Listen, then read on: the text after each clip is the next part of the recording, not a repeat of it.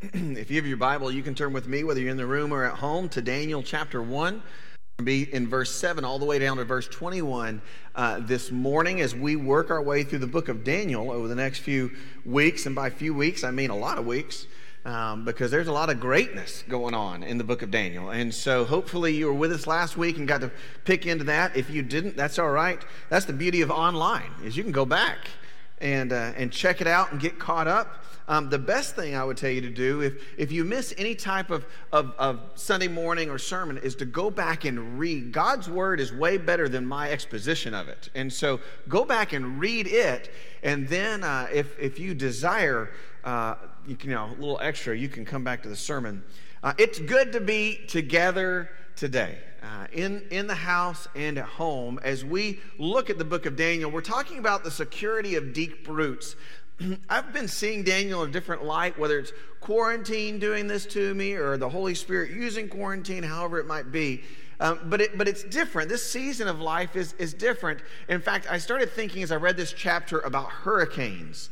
We've gotten some great rain recently from a small hurricane that hit the south of Texas. And only, I think, in Texas or Florida do you say a small hurricane. Those normally don't go together. If you're watching up north, there may not be such a thing for you. But for us, there's a small hurricane.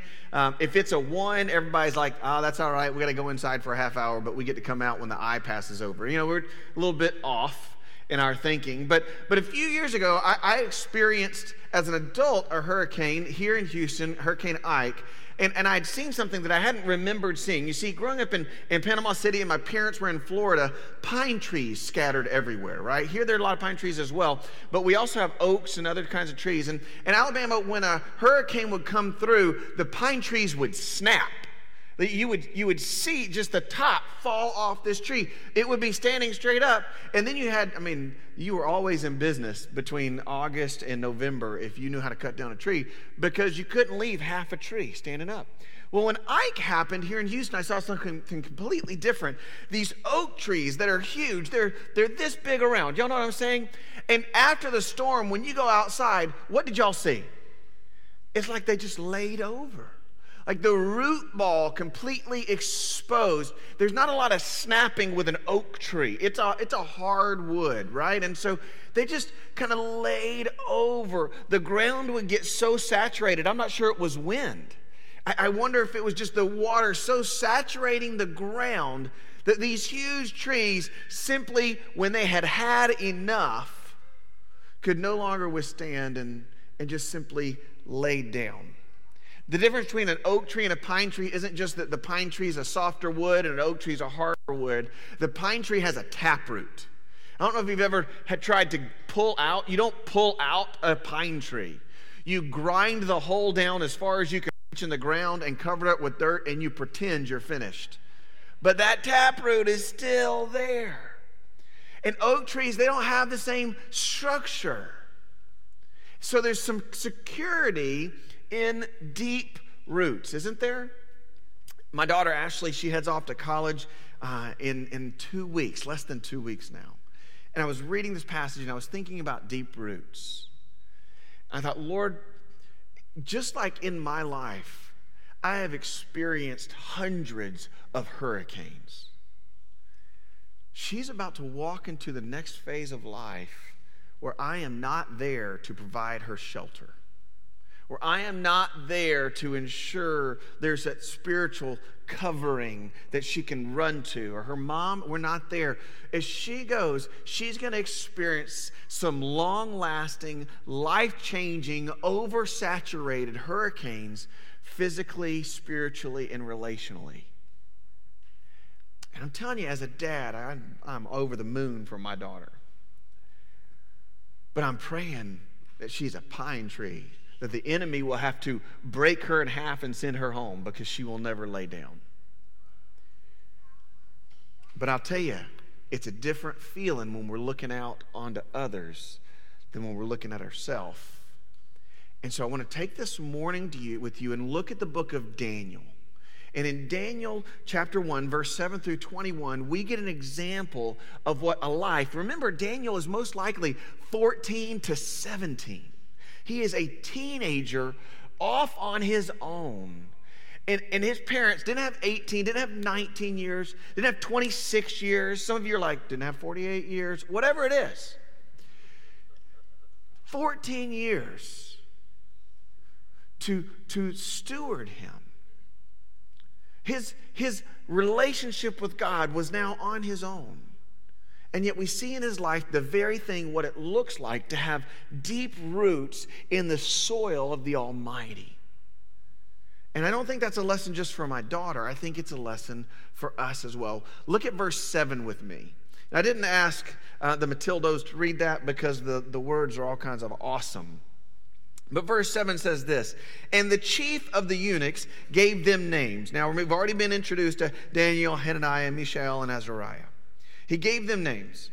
And he called Daniel Belteshazzar. Hananiah he called Shadrach. Mishael he called Meshach. And Azariah he called Abednego. You see, if you were with us last week, you realize part of the tactic of the enemy is to separate us from gathering together around those who would encourage us and edify us towards the Lord. Then, in that separation, he indoctrinates us, right? The goal is to mix in our feet with his land, to bring them over, to teach them, to educate them, to make them think like a Babylonian. And then the enemy then seduces, right? He provides the tempting food.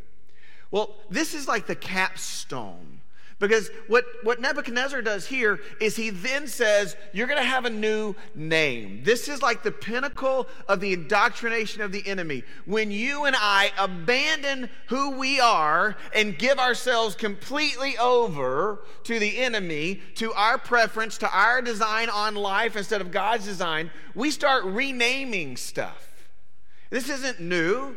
Daniel means God has judged.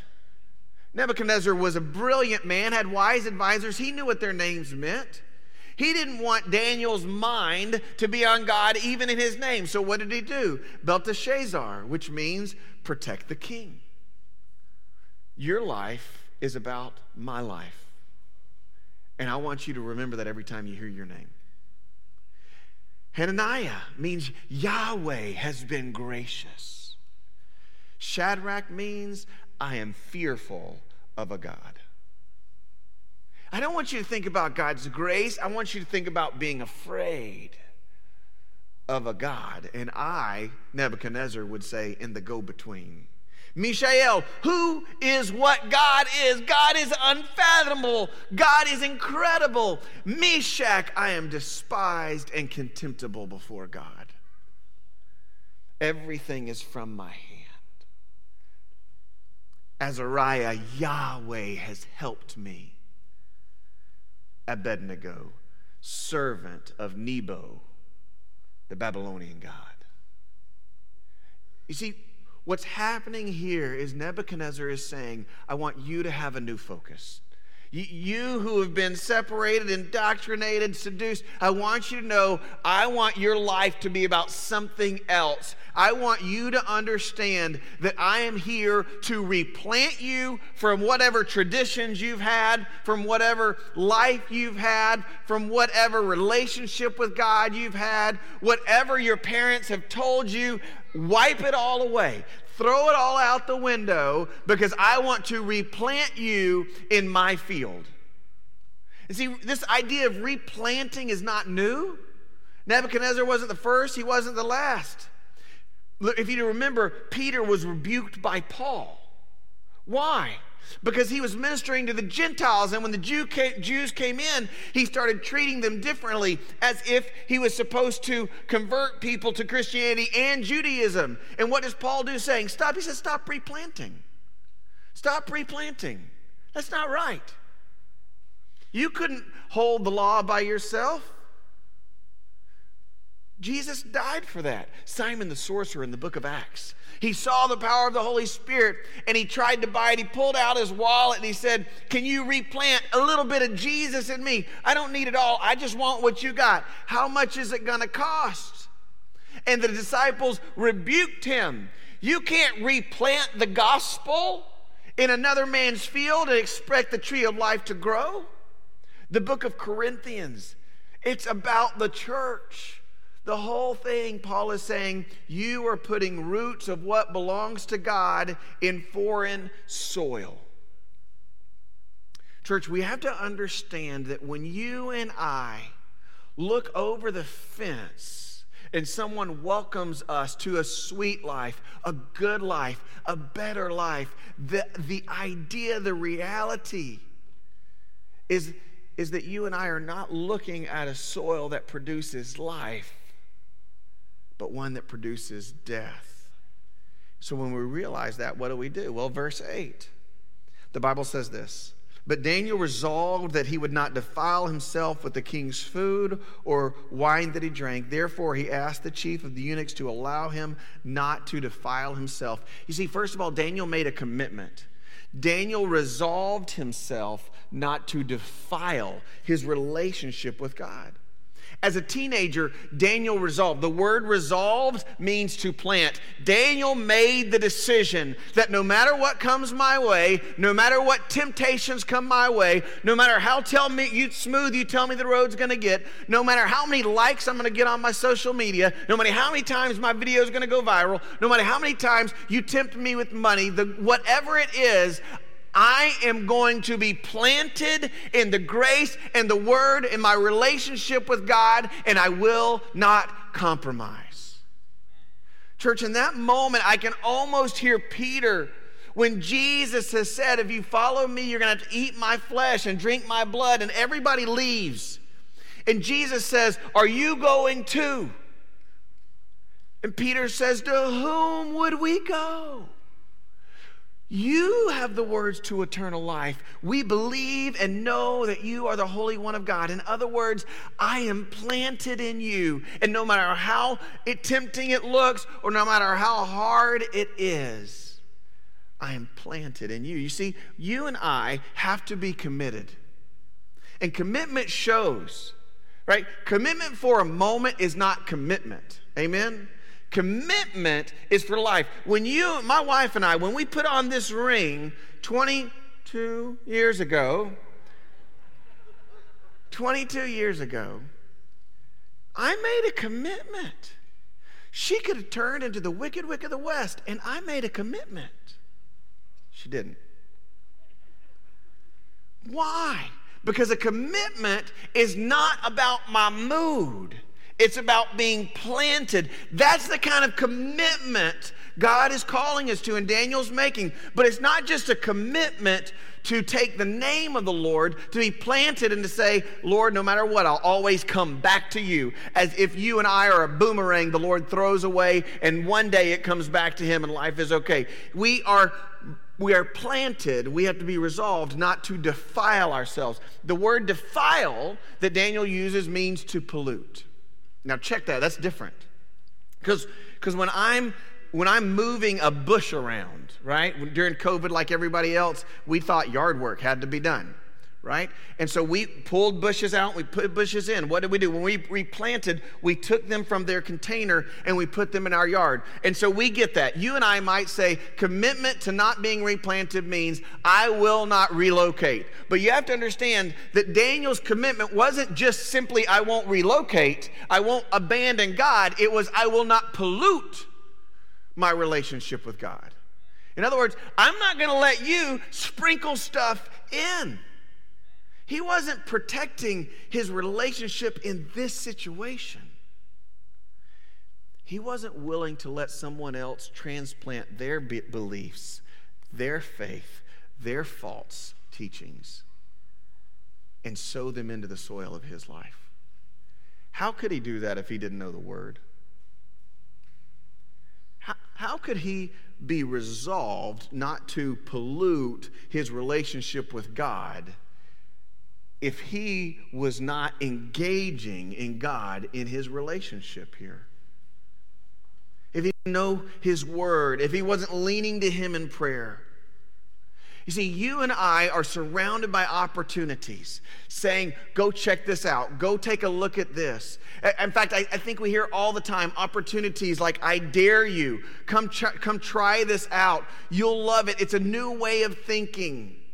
All of them try to woo us, not necessarily away from God, but to rename God by polluting him with things that sound good.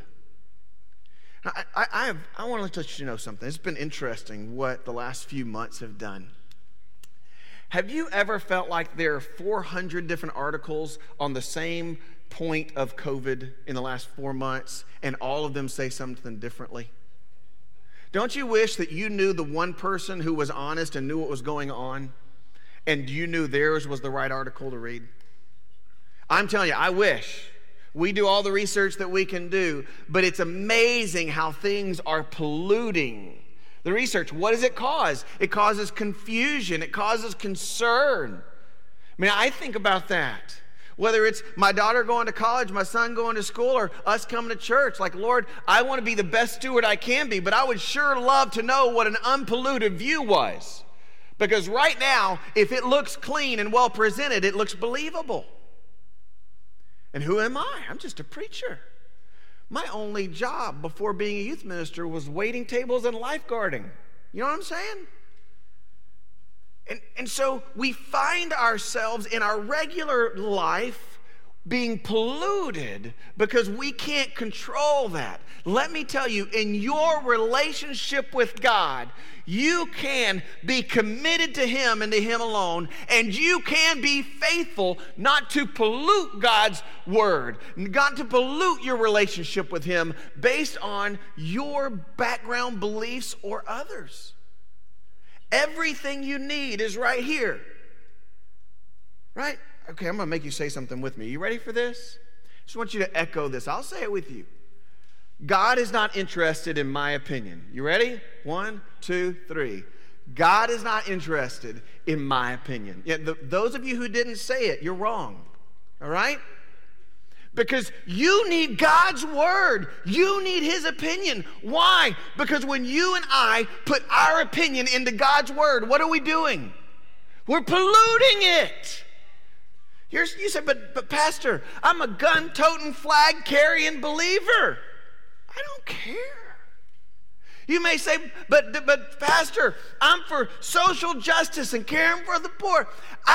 You don't have to be separate. You have to let him be sovereign. And if you love something more than him, or if it's Jesus then you've polluted the gospel. And you need to repent. Daniel said, I will not pollute my relationship with God. Man, I'm on a time limit. We're online, so check me, verse 9. This is what the Bible says. And God gave Daniel favor and compassion in the sight of the chief of eunuchs. Now check this out. Daniel has promised, has professed, Lord, I will be committed to you, and I will be committed not even to defile myself, my relationship with you. That's all he does, and the rest of this is the Lord working and working through Daniel. That's it. If you're wondering, God, life is so difficult right now, all he's asking you to be is faithful to him, and he'll carry you the rest of the way. So what does God do here? After Daniel makes the commitment to God, the Lord gave Daniel favor. The Lord gave Daniel compassion with the chief of the eunuchs. You see how God worked? Daniel didn't earn favor. Daniel didn't put his time in to get favor.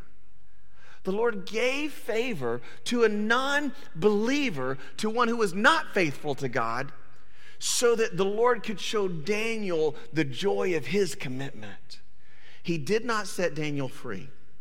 He did not set Daniel free, but he gave him favor in his captivity. If you've not ever thought about that in light of eternity, the Lord has put you and I to be lights in a dark world. He won't set us free from the world of darkness until he calls us home. Why? Because we are here to be a witness of his greatness and his glory. That's when he sets us free. So if you're like, Lord, I can't wait for all this to end, you're going to be waiting for a long time. Because until sin is eradicated by the almighty judgment of God, it's here to stay. But that doesn't mean that suffering can't have joy.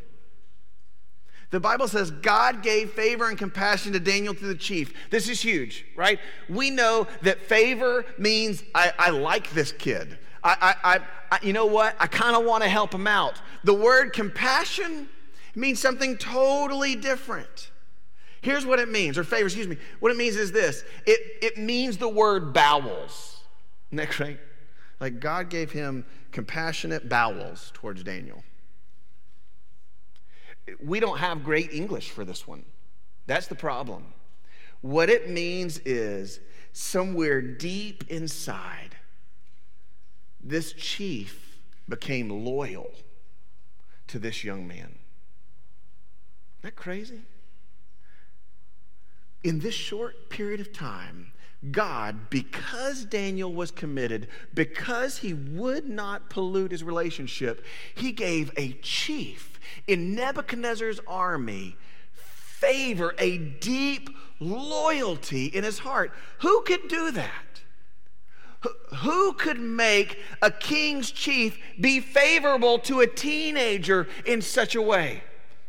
Don't let sin pervert or promote that. It means that he found favor and loyalty to this young man. In other words, he wanted to help him win. If the Lord can help a teenager in captivity in a foreign land find favor among a godless people, what can God do in your life? What will he do when you and I are committed and willing not to have anything sprinkled into our relationships, not even our favorite news station? What would it mean? It means the Lord's in control. It means no matter where if you're watching at the hospital right now, the Lord is in control. If you're wrestling with what comes next, the Lord is in control. Let his favor rain down on you. His favor did not mean release of captivity. It meant an opportunity to witness. Some of you are like, wait a second, what kind of favor is that? It's the best. Look what God does, verse 10. And the chief of the eunuchs said to Daniel, man, although I favor you, listen, I fear my Lord the king, who assigns your food and your drink. For why should he see that you're in worse condition than youths who are your own age, so you would endanger my head with the king? You see, here's the catch. The Lord didn't give the wicked men who have polluted their life with the things of this world the answer to the problem. If you're looking for someone in this country to save the curtain of darkness that is pushing over it, by going back to political means, you have missed it. Listen, the people who make our laws have to have an unpolluted faith with the Lord. And our church members have to have an unpolluted faith in God for revival to be the fruit of the favor. This is huge. Because man cannot figure out a way to make it work no matter how deep in his soul he would like to. Just like Abraham when he went to the king of Sodom and he said, listen, I am not going to take anything from you because I want the Lord to get the victory in my life. I don't want you to have a field day and say, well, I made Abraham rich. Just like Gideon, the Lord made him whittle down a great army to a nothing group of men against thousands, countless men. Why did he do that? So that he would get the glory. If you want to see healing in our nation, you and I must be committed. God brought healing to the people of God in Babylon. God brought favor even to wicked people. He allowed his grace to rain down on them. Why? Because his men were committed. If you and I want to see this country turn, then you and I need to say, how is my relationship with God? If you and I aren't in love, wooed by the word, then we need to do whatever we can to say, God, I don't even know where to start, but today I start. Because the Lord will not let the solution to spiritual wickedness come through the lips of wicked people, because he will get the glory. Listen to verse 11 through 14. It says this: Then Daniel said to the steward whom the chief of the eunuchs had assigned over Daniel, Hananiah, Mishael, and Azariah, test your servants for 10 days. Let us be given vegetables and eat, and water to drink, and let our appearance be, and the appearance of your youths who eat the king's food be observed by you. And deal with your servants according to what you see. So he listened to them in this matter, and he tested them for 10 days. I want you to pause right here. I want you to show what happened. The Lord provides the way through Daniel, but he provides something, the outcome that Daniel, no dietitian could ever say. If you're saying, look at this is why we need to eat only vegetables. The outcome of this is way more than a dietary change. But before we get to the favor of God, church, this is the biggest message our country needs from us right now.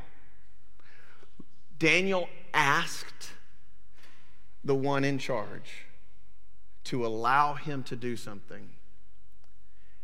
When he told him he was unsure he could do it, Daniel said to him, let our appearance be observed by you, and you deal with your servants according to what you see. Listen, Daniel stated his position with kindness and respect. You can't be committed to God and committed not to pollute his word and then promote a life of God or deal with people in a way that lacks the characteristics of the one you are drawing near to. Now, since we're dismissing you at the end, you're not allowed to leave yet. But you need to ask the Lord to look at your heart. Are you letting the pollution of the world burst out in the way that you show the world the way of repentance? What does Romans say? The kindness of the Lord leads to repentance. You and I need to follow Daniel's life. It was committed and resolved, not just for a moment, but for the whole lifetime. That we must be willing not to compromise the truth and not to compromise the character of God. See, the world desires that you and I would treat God as a doorman. That may have been the faith that you grew up with, the faith that you know, or the faith that you followed in your life. Have you ever treated God like a doorman? Like, Lord, I trust you in this moment. He gets you through this moment. You had no place to stay. You were struggling. Life was difficult. And so God, like a doorman, opens the door and welcomes you in. You dry off, shake off the rain, the difficulties of life. You kindly thank the doorman, God Almighty, and go on your merry way until you need the doorman again. Have you ever been tempted to do that? Have you ever been tempted not to be resolved to worship the one you have been treating as a doorman? Scripture's filled with the reality of commitment in our life. Do all that you do for the glory of God. Whatever you do, do it in a way that men will see your good works and glorify your Father in heaven. Restore people with gentleness and respect. Church, we have to be committed not to defile ourselves every day, all the time, in every situation. No matter how much provocation this sinful world pushes our way. Do you think you had it hard? I want you to know, when Nebuchadnezzar came in, they killed everybody. They only left the poorest who weren't worth killing behind. And they took this small remnant into captivity. You and I have not experienced this kind of persecution. No one in this country has seen it. In the midst of all of this, Daniel says, I will not compromise my faith. I will let the character of God show at all times, and I will not take on the qualities of this world. So what does God do? Verse 15.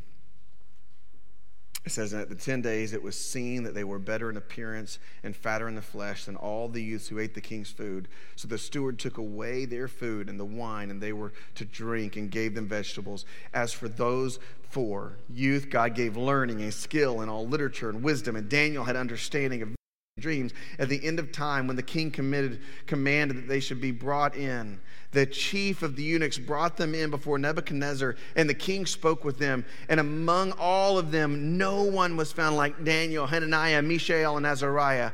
Therefore they stood before the king, and in every matter of wisdom and understanding in which the king inquired of them, he found them 10 times better than all the magicians and enchanters that were in all of his kingdom. And Daniel was there until the first year of King Cyrus's reign.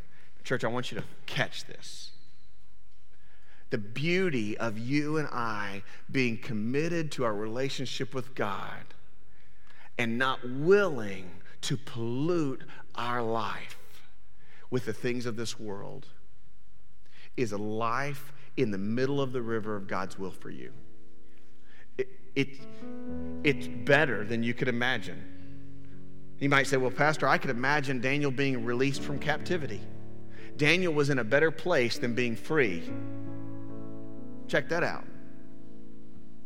Daniel was more cared for where he was because he was committed to the relationship of God. Because that was his home. This has got to be the banner cry of the church. I can't tell you who's right and who's wrong in the world of diseases. I can't tell you when I look at the people on the screen who's working for my good and who's not. But I can tell you this, it doesn't matter. It doesn't matter. I have to remain committed to the Almighty. Church, this morning, as we have a time of response, how has your relationship with God been in the last few months? Has it been non-existent? He hasn't abandoned you. His address hasn't changed. There's a reason we desire to gather. It's because we need to be reminded of the Almighty so that we can live in His favor instead of chasing the false and empty promises of the world. So if you've fallen short of the glory of God, welcome to the party. Fall on your knees as we have a time of invitation and repent. In Revelations, he says, return to your first love.